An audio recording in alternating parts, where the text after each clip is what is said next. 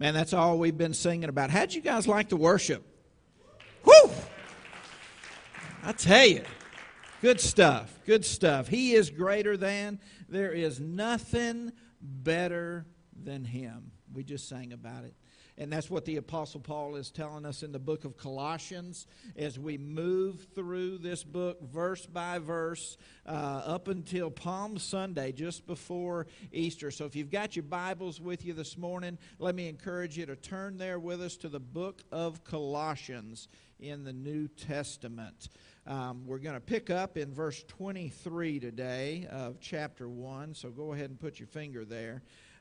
But Paul says to us in these first opening verses of Colossians that Jesus is greater than, that He is above all things, that Jesus created all things, that He holds all things together, that Jesus is the glue of creation, all of creation, which means He's the glue that holds our lives together. And Paul's message here is that Jesus alone is all sufficient for our salvation. We talked about that last week, that nothing needs to be added to Jesus and His work on the cross. Nothing needs to be taken away from Him to bring us back into a restored relationship with God.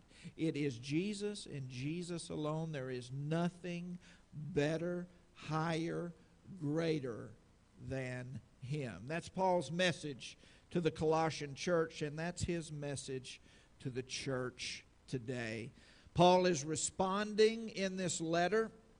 Remember, he's writing while he's in chains in Rome, held as a prisoner for his faith, and he is responding to a variety of false teachers that have shown up in the Colossian church. And these false teachers were insisting that Jesus alone was not enough.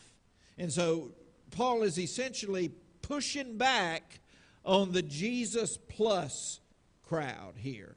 Those who insisted that salvation is found in Jesus plus the rules that you follow, or the knowledge that you have, or maybe even the pastor that you pick. So right out of the gates, Paul establishes here the supremacy, Jesus is above all, and the sufficiency, Jesus is enough. And then he turns his attention to the legitimacy of those who teach and lead in the church. And that's where we're going today in a message entitled Greater Than Any Pursuit. Picking up in Colossians chapter 1, verse 23, Paul sets before the church there his own life and his own ministry as an example of how to measure the merit of an authentic servant of Jesus Christ. How to measure the legitimacy of these new teachers who were infiltrating the church. He says, I'm going to give you a litmus test for these guys so that you can tell if they're authentic followers and teachers of the gospel. Let me ask you something this morning. How do you know if a teacher or a leader in the church is legitimate? How do you know? How do you measure that?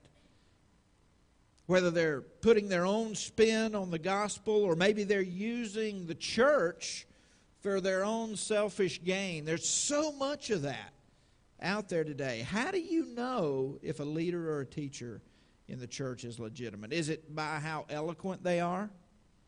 How well they speak?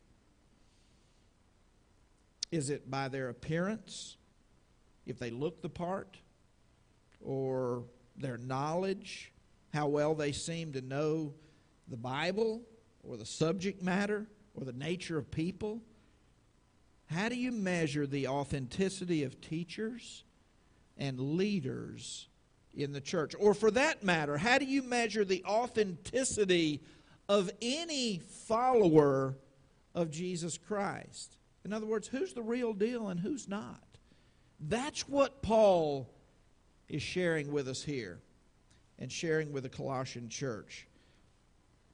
Using himself as the example, using himself as the litmus test, he shares with the Colossians that there is no greater pursuit in life than the pursuit of Jesus.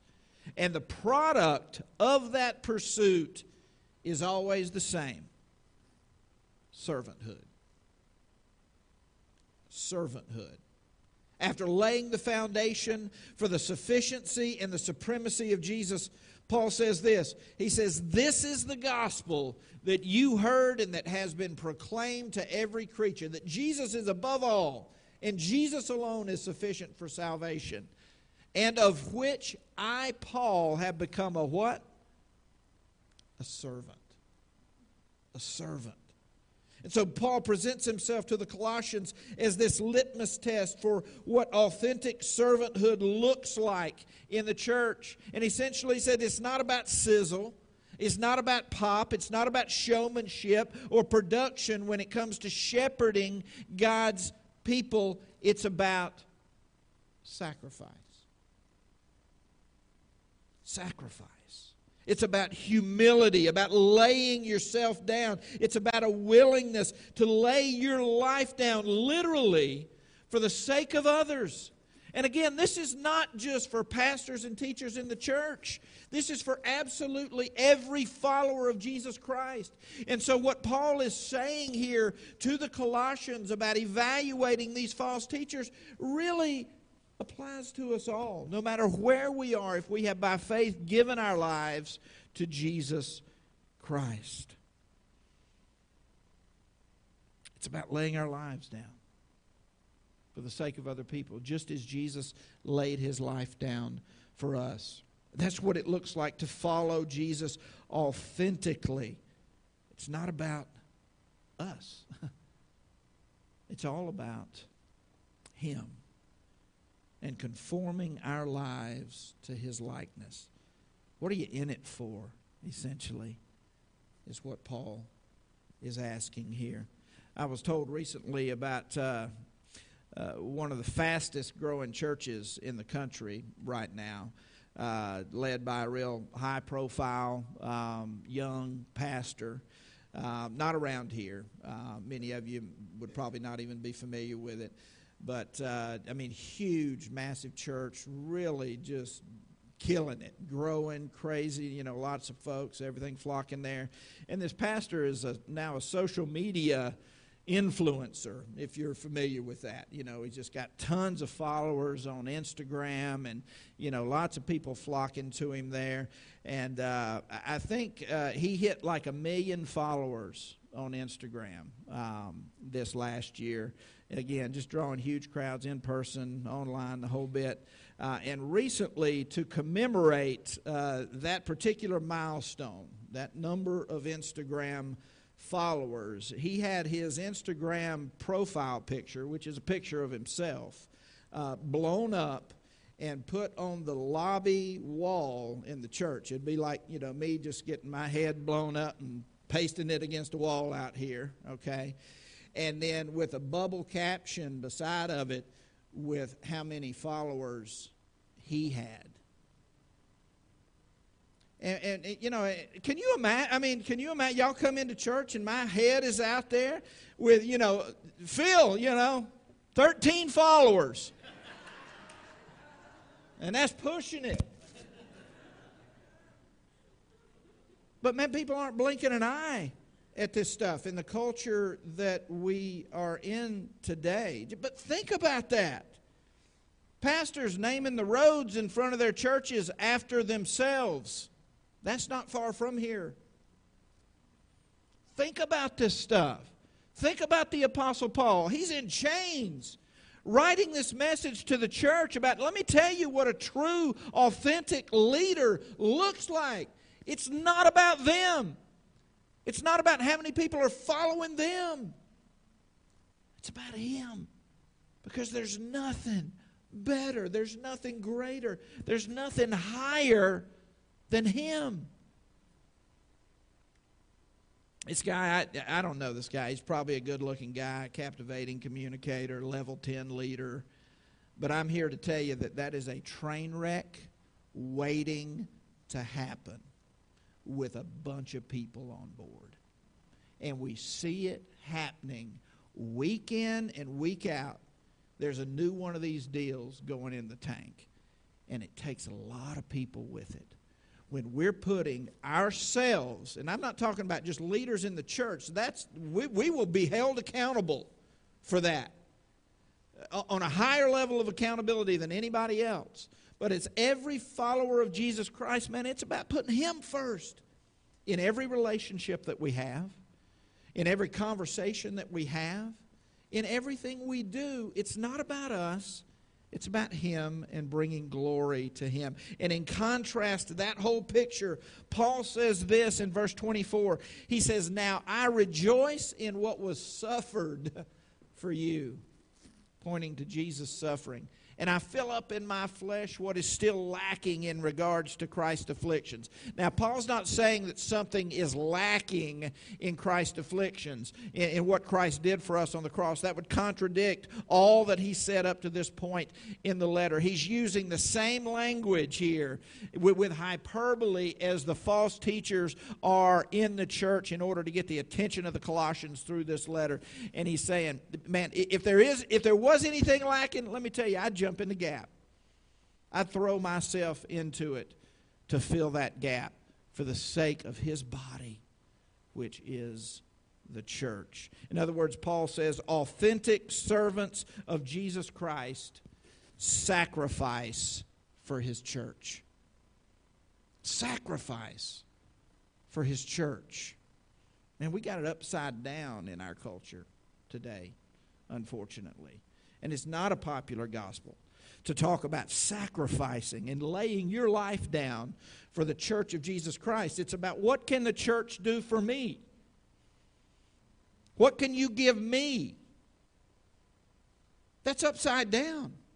The authentic gospel of Jesus Christ is to look at the cross and say, oh my gosh, Lord, look what you've done for me. There's nothing better than you. There's nothing higher than you. There's nothing greater than you. What can I give away for the sake of the gospel? We got it upside down. And whether you're clergy or congregation, man, it's not about what you can get out of the church. It's about what you can give to it. So many people go to church today to hear 3 simple steps to make life easier. Paul essentially says over and over and over again, echoing the words of Jesus. Man, if you're looking for the easy road, this ain't it. This ain't it. We do people a disservice when we tell them, man, come to Christ and everything in your life is just going to be perfect. It's not an easy road. Christianity is no crutch. Following Christ by its very nature is a path to sacrifice. Dying to self. That's Jesus' message. Is an excruciating endeavor. How many of you figured that out? And it has to happen how often? Every single day. Paul said, I die what? Daily. This is what we're inviting you into. And we don't put that on the header outside. Come on in. Die with us every day. Is that not the gospel, though? Is that not the truth? That's what Paul is responding to here. But we cannot die to ourselves without the authentic presence of Christ in us. And Paul expounds on that as we move forward. Paul says, authentic servants of Jesus, clergy and congregation alike, can be identified by their willingness to sacrifice for the body of Christ. What are you willing to give? Not take. Selfishness, or selflessness, is the first litmus test to true servanthood. As John the Baptist said, less of me, more of Him. Paul says, look at my life. Look at my life, church. He said, I'm suffering even as I write this, in prison, in chains, for the sake of you, the body of Christ. And these guys are putting their face on the wall saying, look at me. Man, look at the contrast. In other words, authentic servants are measured by how low they're willing to go for Jesus and His church, not how high they can go for themselves. Paul writes in contrast here to the false teachers who were preaching their own gospel for their own glory. And he's saying, measure them by their willingness to sacrifice and suffer for the church. You want to be an influencer? Lay down your life for Jesus Christ. His body, His church. And that was a message ultimately validated by Paul's own death as he was beheaded at the gates of Rome by Nero contending for the gospel. Let me ask you something this morning. How willing are you to sacrifice and personally suffer for the sake of the gospel, for the sake of the church? And in our consumer-driven culture today, that's a message that's all but lost. Not too many people, when asked about their church, will tell you it's a great place to suffer and sacrifice for Jesus.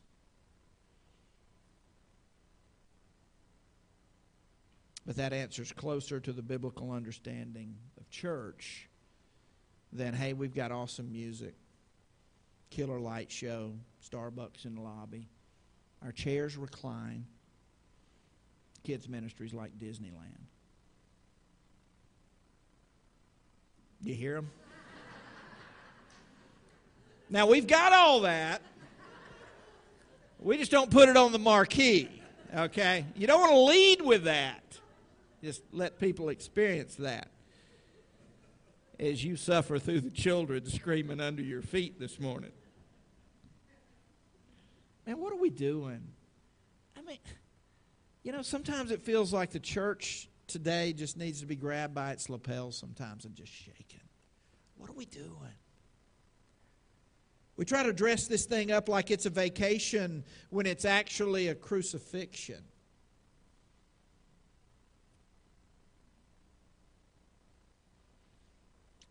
Paul told the Galatians, I have been crucified with Christ. I no longer live, but Christ lives in me.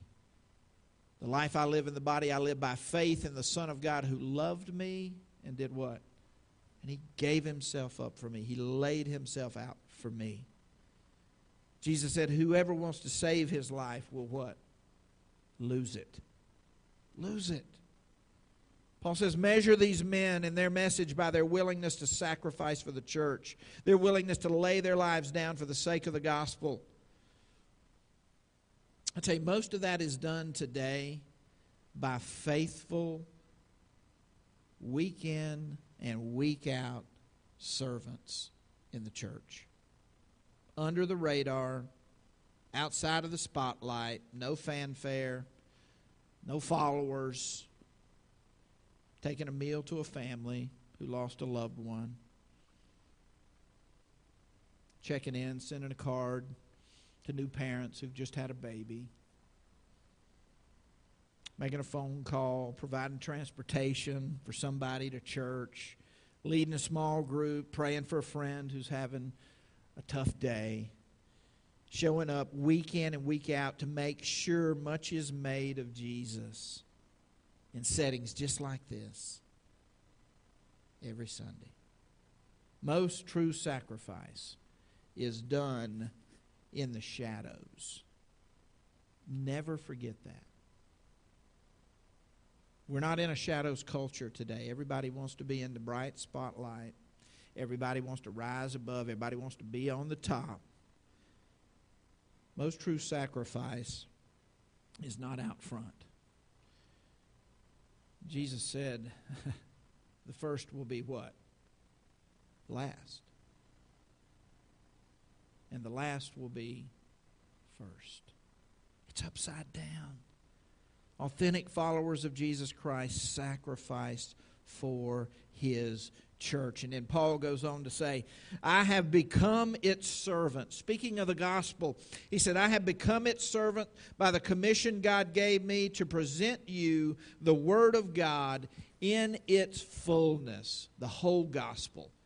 He says, the mystery that has been kept hidden for ages and generations, but is now disclosed to the saints. It's an open secret now, available to everyone.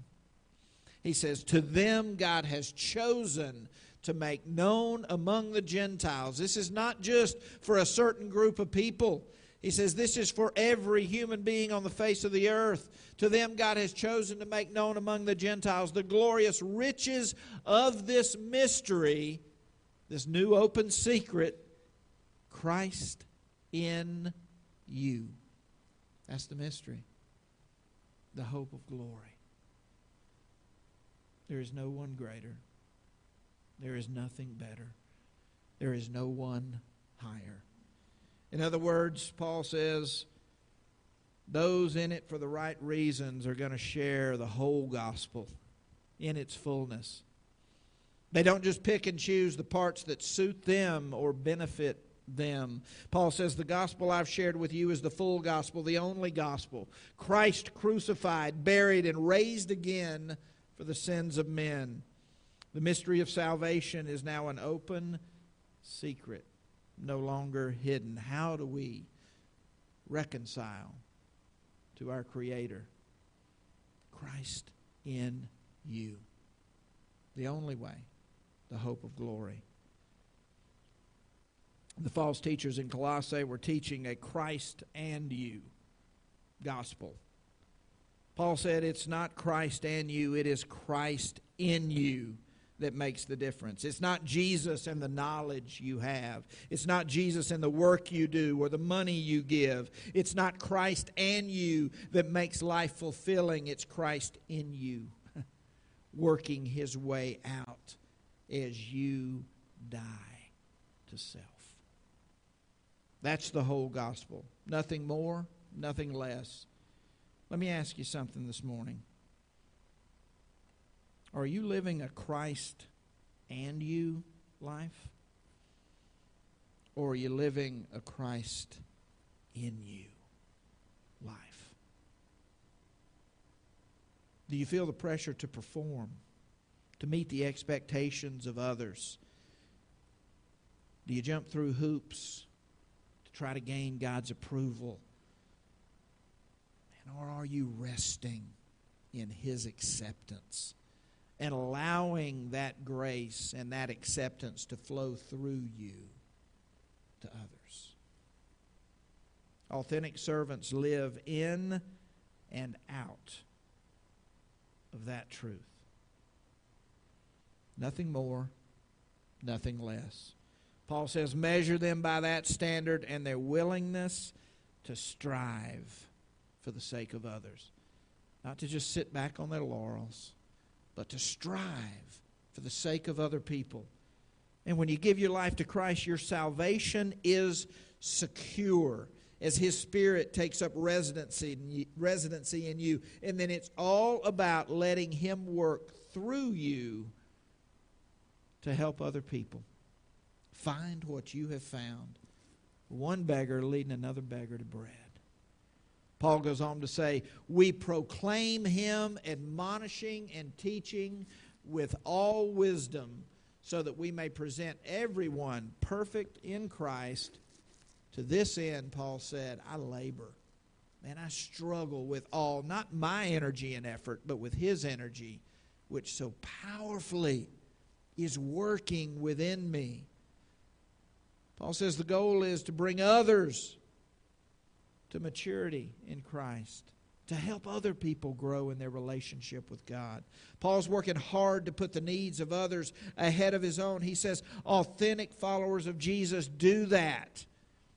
And what a great opportunity we have right now in this country to show the world what that looks like. To say, hey, I'm willing to lay down my rights. I'm willing to lay down even what I think is right for the sake of somebody else. Humility.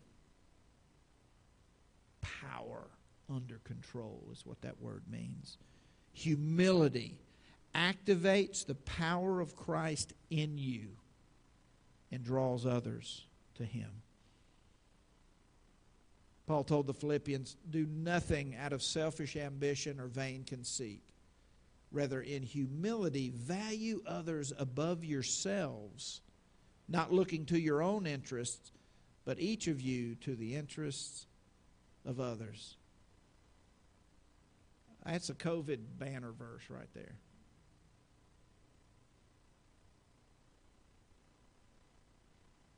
Paul went on to say after that, your attitude should be the same as that of Christ Jesus. What message is your life sending?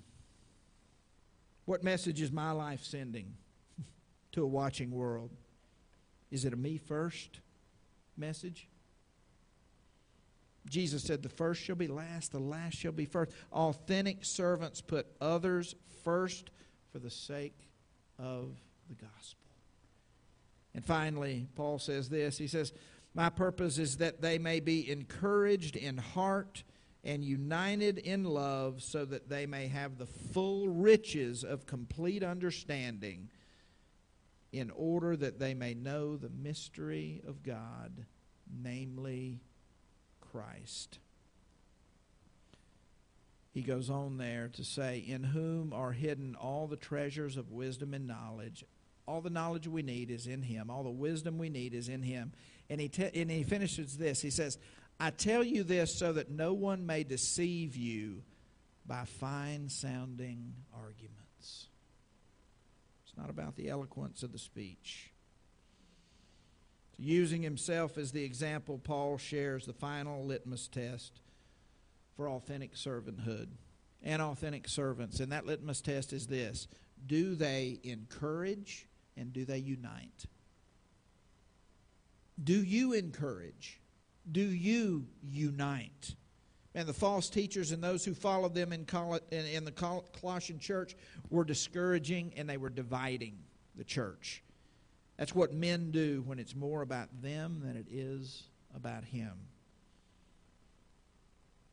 We're to be unifiers. We're to be encouragers. We're to be builders of the body of Christ. Let me challenge you this week just to carve some time out.